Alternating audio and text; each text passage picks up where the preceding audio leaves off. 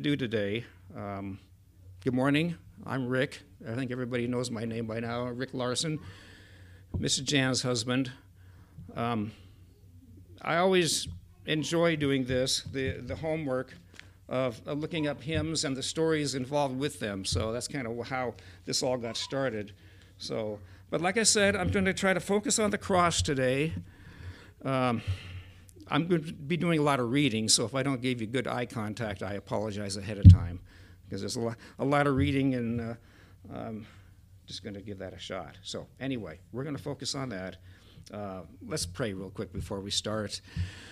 Heavenly Father, we're thankful that we can gather together at a time like this, on Sundays like this, Lord, that we can gather as a body and worship and praise you, Lord, and lift our voices in song, as we'll be doing throughout these few minutes, Lord. And we just thank you for this time. Thank you for working in me that I might be able to do this. And Lord, I pray that you'd bless this time, bless the reading of your word, and we'll be thanking you in Jesus' name. Amen.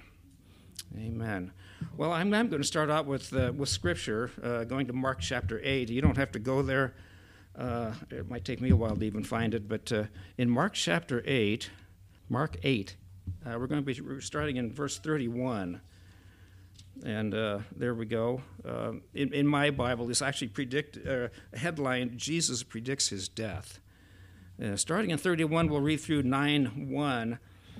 I'm going to read from the NIV Bible, by the way, so it's going to be kind of more of a plain language reading, but here we go. It's one of my favorite Bibles. I've had it for years. He then began to teach them that the Son of Man, I'll get up closer here, must suffer many things and be rejected by the elders, chief priests, and teachers of the law, and that he must be killed and after 3 days rise again. He spoke plainly about this, and Peter took him aside and began to rebuke him. But when Jesus turned and looked at his disciples, he rebuked Peter. "Get behind me, Satan," he said. "You do not have in mind the things of God, but the things of men."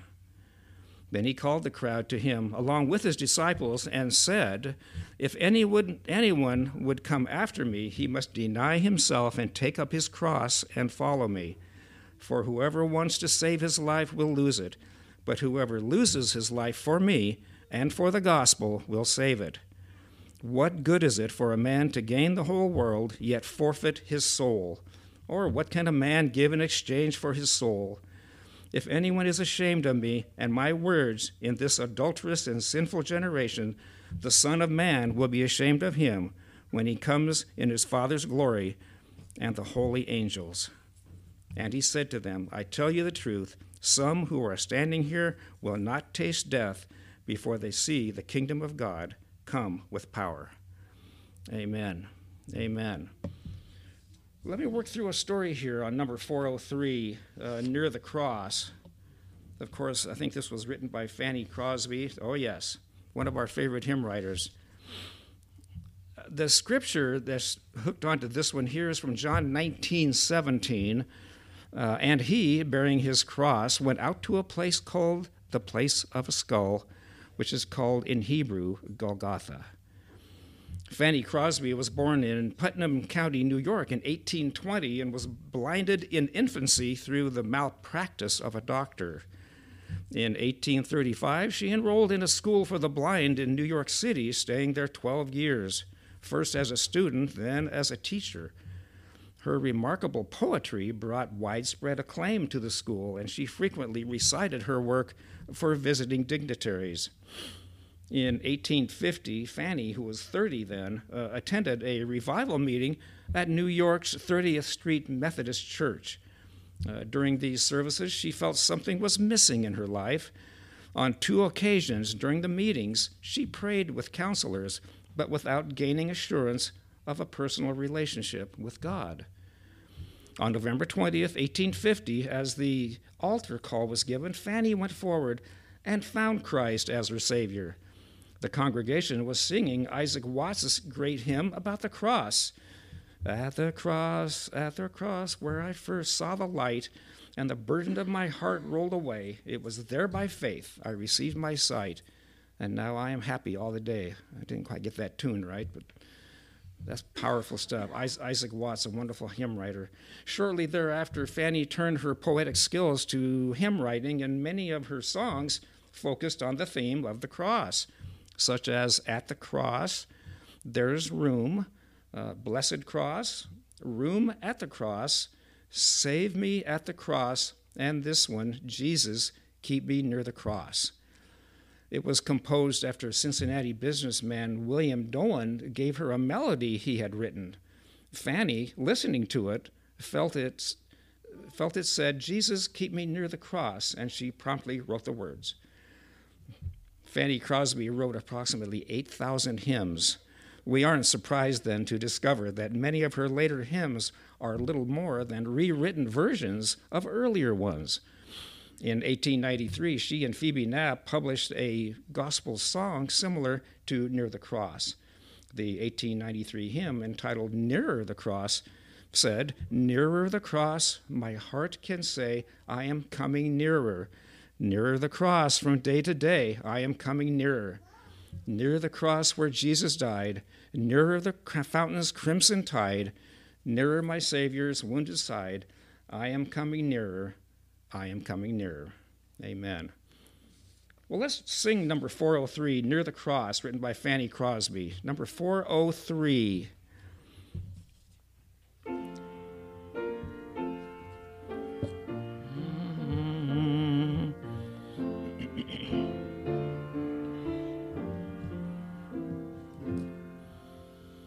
Jesus, keep me near the cross, there a precious fountain, free to all, a healing stream flows from Calvary's mountain.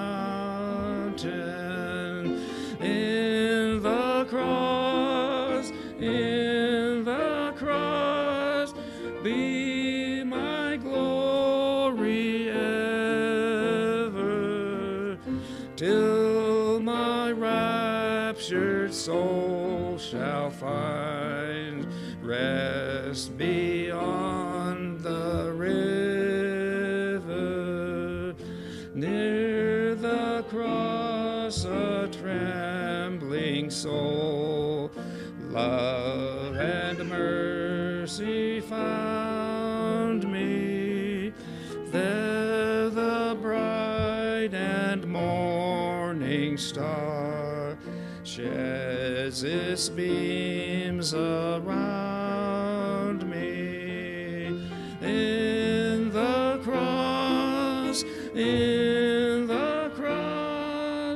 be my glory ever, till my raptured soul shall find rest beyond the river. Near the cross, O Lamb of God, bring its scenes before me. Help me walk from day to day with its shadows o'er me. In the cross, be my glory ever, till my raptured soul shall find rest beyond the river. Near the cross I'll watch and wait, hoping, trusting ever, till I reach the golden strand just beyond the river. In the cross, be my glory ever, till my raptured soul shall find rest beyond the river. Amen. Amen. Go ahead and have a seat. We may not go through all the verses. That might take us a while, but it sure is fun. So let me know if it's getting a little long. But we'll move on to some more scripture here. Talking about the cross again in Luke chapter 23. Luke 23, I'm going to be reading from verse 26 through verse 49. Luke chapter 23, real quick. Yeah. There we go. Verse 26 through 49. This is talking about the crucifixion of Jesus. In verse 26 of Luke 23, as they led him away, they seized Simon from Cyrene, who was on his way in from the country, and put the cross on him and made him carry it behind Jesus. A large number of people followed him, including women who mourned and wailed for him. Jesus turned and said to them, "Daughters of Jerusalem, do not weep for me. Weep for yourselves and for your children. For the time will come when you will say, 'Blessed are the barren women, the wombs that never bore, and the breasts that never nursed.' Then they will say to the mountains, 'Fall on us,' and to the hills, 'Cover us.' For if men do these things when the tree is green, what will happen when it is dry?" 2 other men, both criminals, were also led out with him to be executed. When they came to the place called the Skull, there they crucified him along with the criminals, one on his right, the other on his left. Jesus said, "Father, forgive them, for they do not know what they're doing." And they divided up his clothes by casting lots. The people stood watching, and the rulers even sneered at him. They said, "He saved others. Let him save himself if he's the Christ of God, the chosen one." The soldiers also came up and mocked him. They offered him wine vinegar and said, "If you're the king of the Jews, save yourself." There was a written notice above him which read, "This is the King of the Jews." In verse 39, one of the criminals who hung there hurled insults at him. "Aren't you the Christ? Save yourself and us." But the other criminal rebuked him. "Don't you fear God," he said, "since you are under the same sentence? We are punished justly, for we are getting what our deeds deserve. But this man has done nothing wrong." Then he said, "Jesus, remember me when you come into your kingdom." Jesus answered him, "I tell you the truth, today you will be with me in paradise." It was now about the 6th hour, and darkness came over the whole land until the 9th hour, for the sun stopped shining, and the curtain of the temple was torn in two. And Jesus called out with a loud voice, "Father, into your hands I commit my spirit." When he had said this, he breathed his last. The centurion, seeing what had happened, praised God and said, "Surely this was a righteous man." When all the people who had gathered to witness this sight saw what took place, they beat their breasts and went away. But all those who knew him, including the women who had followed him from Galilee, stood at a distance watching these things. Amen. Amen. Thank you for your word, Lord. All right, let's move on to another song. We're going to go to number 227, "At the Cross." I noticed that this song actually had 2 titles. One, "At the Cross," and then another one, "Alas, and did my Savior bleed?" So that's a huge one there around the crucifixion. I'm going to read first, my dear. I'm sorry. I'm getting there. Believe me here. I'm going to do this. I'm going to read a quick story about that song. Like I warned you. In Galatians 6:14, it says, "But God forbid that I should boast except in the cross of our Lord Jesus Christ." After his graduation from college, Isaac Watts returned to Southampton, England, and spent 2 years writing hymns for Above Bar Congregational Church. He then moved to London to tutor children in a wealthy family of dissenters. While there, he joined Mark Lane Independent Chapel. Soon he was asked to be a teacher in the church, and in 1698 he was hired as associate pastor. There on his 24th birthday, he preached his first sermon. And in 1702, he became senior pastor of the church, a position he retained the rest of his life. He was a brilliant Bible student, and his sermons brought the church to life. In 1707, his Hymns and Spiritual Songs was published. Isaac had written most of these hymns in Southampton while in late teens and early 20s. Included was a hymn now considered the finest hymn ever written in the English language. It was based on Galatians 6:14, but God forbid that I should boast except in the cross of our Lord Jesus Christ. Originally, the first stanza said, "When I survey the wondrous cross where the young Prince of Glory died." In an enlarged 1709 edition, Watts rewrote the lines to say, "When I survey the wondrous cross on which the Prince of Glory died, my richest gain I count but loss and count contempt on all my pride." Also included in the 1707 hymn book was Heavenly Joy on Earth, better known today as Come, We That Love the Lord, or We're Marching to Zion.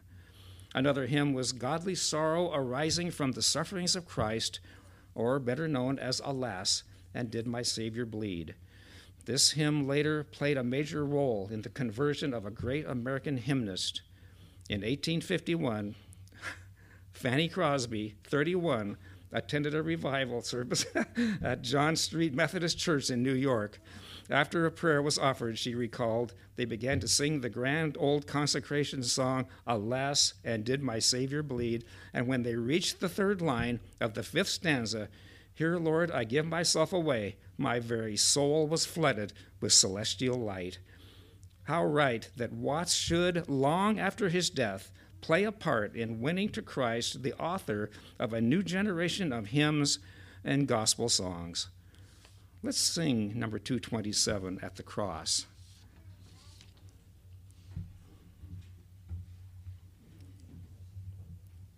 And Miss Jan's suggestion was that you don't have to stand if you don't want to, but I think it's more fun to stand when we sing hymns because it's kind of like I was going to not say this, but some of these hymns is just like reading through God's Word, but there's some extra writers now and they're putting music to it. And it's just exciting, so, as you can tell. Okay, go Miss Jan, number 227.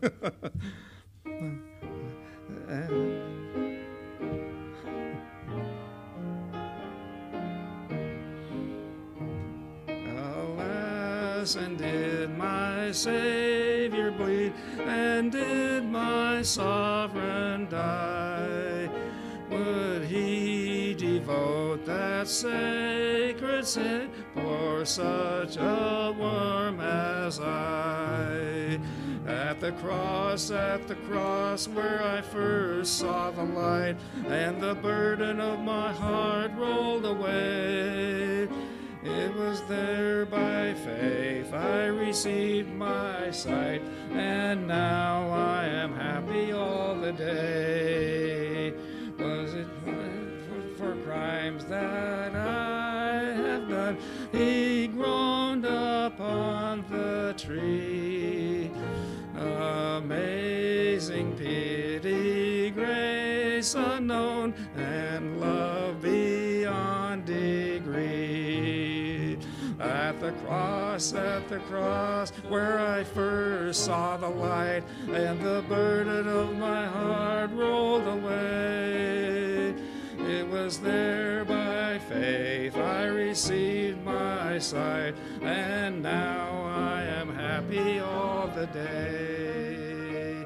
Well might the sun in darkness hide, and shut his glories in, when Christ the mighty Maker died for men the creature's sin.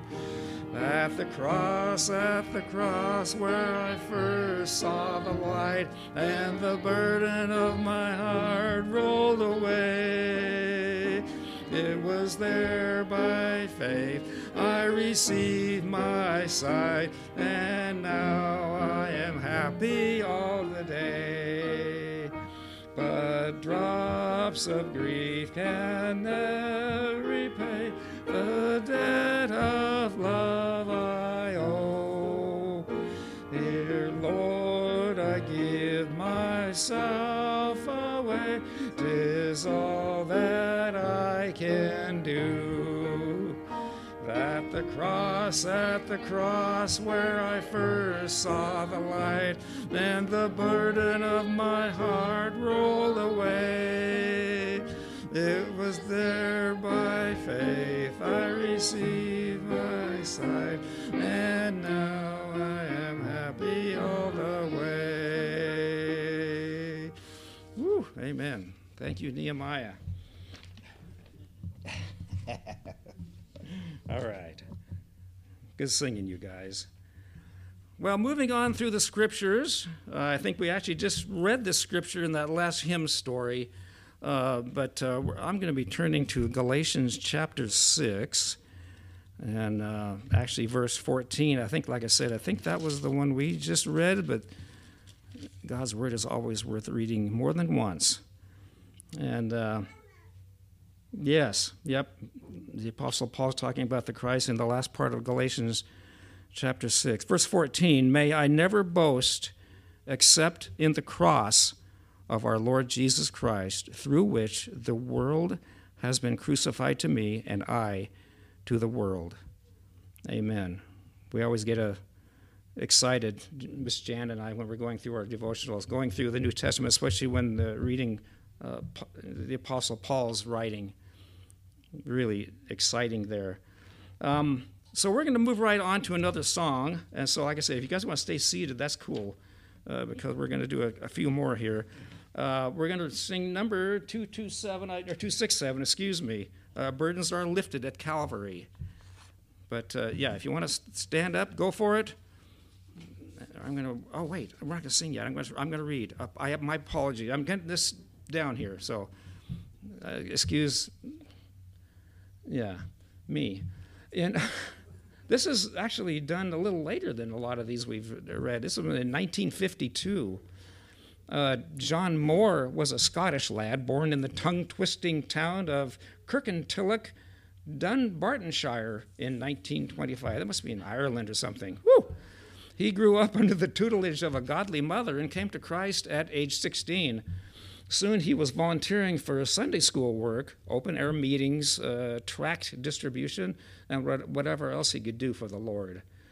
As a young man, he attended the Evangelical Baptist Bible College in Glasgow, then took a position as assistant superintendent of the Seamen's Chapel in Glasgow, Scotland. That's where he found the inspiration for this song. One day in 1952, a very good year, he was asked to visit a young merchant seaman in critical at Glasgow Hospital. Walking into the man's room, Moore was well received, and after chatting a few moments, reaching his hand into his case to draw out a gospel tract. It was a brochure based on John Bunyan's classic Pilgrim's Progress. The tract described how Pilgrim had trudged his way up Mount Calvary with a heavy burden on his back. When he knelt sincerely at the cross, the burden suddenly fell from his shoulders, rolled down the hill, and disappeared into the empty tomb. Moore told the sick man, Pilgrim's experience had been my experience too. The sailor, listening carefully, grew anxious and started weeping. He was deeply burdened for his sins. We prayed together, said Moore, and never shall I forget the smile of peace and assurance that lit up his face as he said that his burden was lifted. Later that evening, while by the fireside with pen and paper, John M. Moore scribbled down both the words and music to Burdens Are Lifted at Calvary.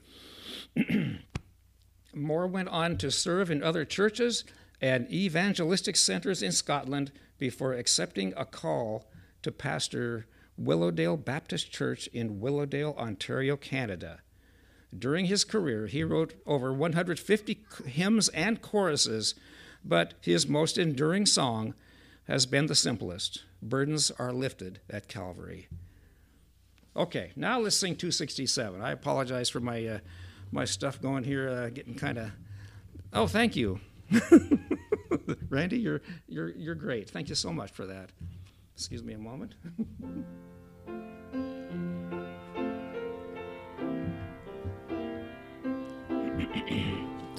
Okay. Days are filled with sorrow and care. Hearts are lonely and drear. Burdens are lifted at Calvary. Jesus is very near. Burdens are lifted at Calvary.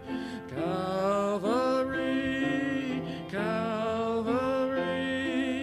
Burdens are lifted at Calvary. Jesus is very near. Cast your care on Jesus today. Leave your worry and fear. Burdens are lifted at Calvary. Jesus is very near. Burdens are lifted at Calvary. Calvary, Calvary. Burdens are lifted at Calvary. Jesus is very near. Troubled soul, the Savior can see every heartache and tear. Burdens are lifted at Calvary. Jesus is very near. Burdens are lifted at Calvary. Calvary, Calvary. Burdens are lifted at Calvary. Jesus is very near. Amen. Amen.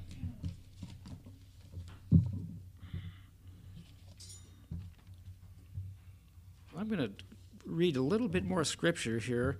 This is taking a little longer than I thought, so bear with me here. I think we'll get her done. Actually, in Philippians 2, that whole section there from like verse 5 all the way down through 11, it's just so powerful. But apparently verse 8 is one that really gets the authors going here. And being found in appearance as a man, he humbled himself and became obedient to death, even death on a cross. And, I got to read the next 3 verses too, if you don't mind. They're all underlined in my Bible for some reason. Therefore God exalted him to the highest place and gave him the name that is above every name. At the name of Jesus, every knee should bow in heaven and on earth and under the earth, and every tongue confess that Jesus Christ is Lord, to the glory of God the Father. Whew! Amen. Amen. Okay. All right. I'm going to read one more story, and I'm going to try to keep this shorter here. We're going to do the old rugged cross. Yes. Number 554. My goodness, I got to cut this down a little bit. Anyway, here's a quick story about that. The scripture is John 3:16. For God so loved the world that he gave his only begotten Son, that whoever believes in him should not perish, but have everlasting life. George Beverly Shea recalls seeing George Bernard, the author of this hymn, many times at Winona Lake Bible Conference in Indiana. Though a preacher, a good one, he would sometimes sing, wrote Mr. Shea. His voice was not trained or out of the ordinary, but he had great feeling and expression and could really put over any hymn. I remember how moved I was the first time I heard him sing his own The Old Rugged Cross. What a distinguished-looking man. Slight of build, short, with glasses. The most memorable thing about him was his long white hair. George Bernard was born in Youngstown, Ohio, shortly after the end of the Civil War. His father, a coal miner, moved the family to Iowa, and there George came to Christ through the ministry of the Salvation Army. He felt impressed to train for the ministry, but his plans were disrupted when his father's death left him responsible for his mother and sisters. He was 16 years old. Instead of theological school, he worked by day and devoted his spare time to books. Eventually, George's obligations lessened, and he was able to move to Chicago, marry, and begin in ministry with the Salvation Army. Later, he was ordained by the Methodist Episcopal Church and became a traveling evangelist.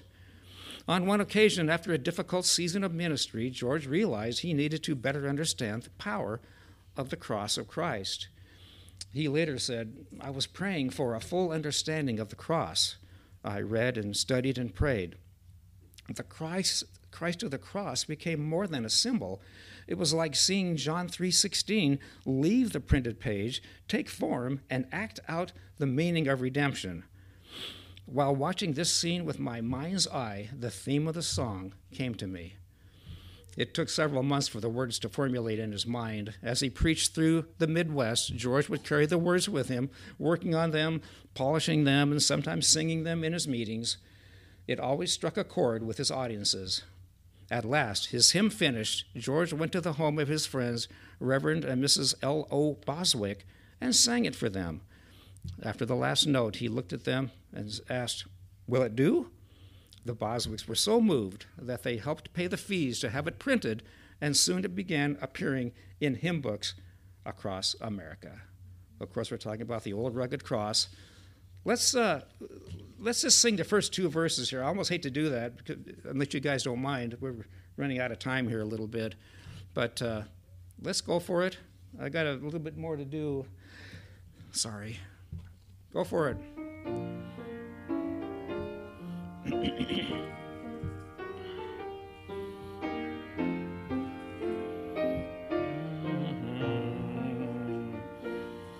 On a hill far away stood an old rugged cross, the emblem of suffering and shame. And I love that old cross where the dearest and best for a world of lost sinners was slain. So I'll cherish the old rugged cross till my trophies at last I lay down. I will cling to the old rugged cross and exchange it someday for a crown. Oh, that old rugged cross, so despised by the world, has a wondrous attraction for me. For the dear Lamb of God left his glory above to bear it to dark Calvary. So I'll cherish the old rugged cross till my trophies at last I lay down. I will cling to the old rugged cross and exchange it someday for a crown. Yeah, let's stop there, and we'll move on to a little bit more here. I'm going to just do a little more scripture, and I had no idea this was going to take this long, so hang in there. I'm going to go to Colossians real quick. Colossians chapter 2, verses 13 to 15. Those are actually mostly underlined in my Bible here from days gone by, but something must have moved me there. Colossians chapter 2, and verses 13, when you were dead in your sins and in the uncircumcision of your sinful nature, God made you alive with Christ. He forgave us all our sins, having canceled the written code with this regulations that was against us and that stood opposed to us. He took it away, nailing it to the cross. And having disarmed the powers and authorities, he made a public spectacle of them, triumphing over them by the cross. Amen. Amen. Let me read a quick story here. All right. We're going to be singing the, I don't even have the title of it here. Oh, I'm sorry. Oh, yeah, When I Survey the Wondrous Cross. Let's go real quick here. 1707 was the year. And there's Galatians 6:14. But God forbid that I should boast except in the cross of our Lord Jesus Christ, by whom the world has been crucified to me, and I to the world. After Isaac Watts finished his college studies and returned home to Southampton, he wrote many of his now immortalized hymns for Above Bar Congregational Church. In 1696, Isaac, 22, left home for London to become a tutor. All the while, he was feeling a clear tug toward ministry. On his 24th birthday, July 17, 1698, Isaac preached his first sermon. The following year, he became assistant pastor at London's Mark Lane Church. In March of 1700, Isaac received a long letter from his brother Enoch, urging him to publish the hymns he had written at Southampton. The letter said, "Dear brother, in your last letter you mentioned an inclination to oblige the world by showing it your hymns in print, and I heartily wish that you were something more than inclinable thereunto. I am very confident whoever has the happiness of reading your poems, unless he either is sot or an atheist, will have a very favorable opinion of their author. There is a great need of a pen, vigorous and lively as yours, to quicken and revive the dying devotion of the age.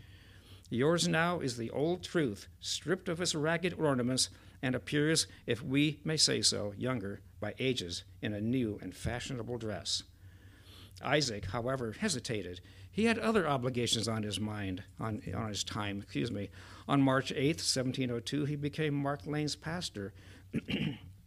The next year, 1703, the church chose Samuel Price of Wales to assist Isaac due to the latter's fragile health. Under the preaching of these two, the old dying church revived. The building grew too small for the crowds, and a new house of worship was built down the street. Finally, in 1707, Watts published his hymns, selling the copyright to a Mr. Lawrence, the publisher, for £10. This volume was an instant success. It was enlarged and republished in 1709. When I Survey the Wondrous Cross appeared in his 1707 book of hymns, and inspired by Galatians 6:14, it was originally titled Crucifixion to the World by the Cross of Christ. Many consider it the finest hymn in English church history, and Charles Wesley reportedly said he would rather have written it than all his own. Amen. Amen. Let's sing When I Survey the Wondrous Cross. Again, let's just go ahead and sing the first two verses because of our time running out here. Let's go for it. Number 224, When I Survey the Wondrous Cross.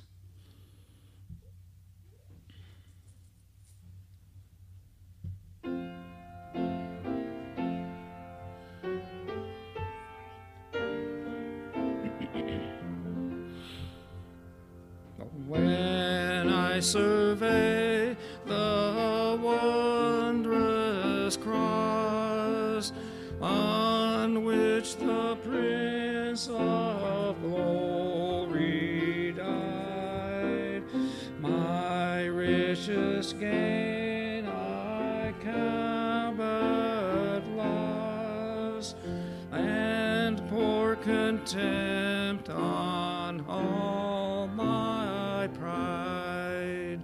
Forbid it, Lord, that I should boast, save in the death of Christ my God. All the vain things that charm me most, I sacrifice them to his blood. Amen. Amen.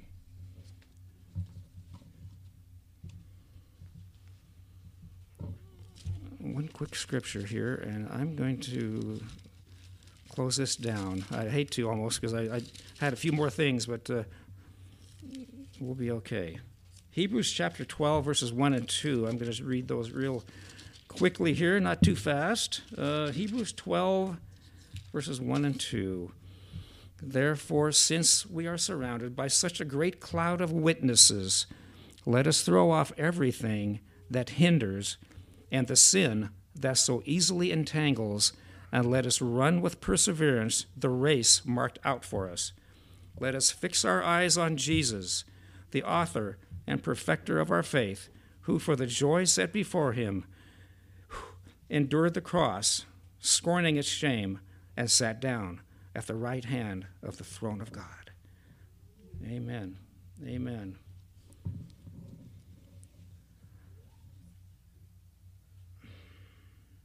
This has been really good, and I can't believe I'm actually running over. I thought this was going to be like, I'd be done in 15 minutes, so I apologize. But I want to finish out. We're going to sing number 16 to close our service out. But I'd like to read one of Miss Jan's and my favorite doxologies, if I may, out of the last two verses of Jude. Many of you probably know it. There are so many great doxologies in God's Word, but this is one of our favorites. Jude 24 and 25. To him who is able to keep you from falling and to present you before his glorious presence without fault and with great joy, to the only God, our Savior, be glory, majesty, power, and authority through Jesus Christ our Lord, before all ages, now and forevermore. Amen. Oh, Heavenly Father, we're so thankful for this time, Lord, and I praise you for guiding us through this little journey through your word, through the hymnal, if I might say, Lord, and we're just thankful for that, Lord. I pray you would bless our group, bless this body as we close out our service today, Lord, and we give the thanks to you. In the name of Jesus, amen.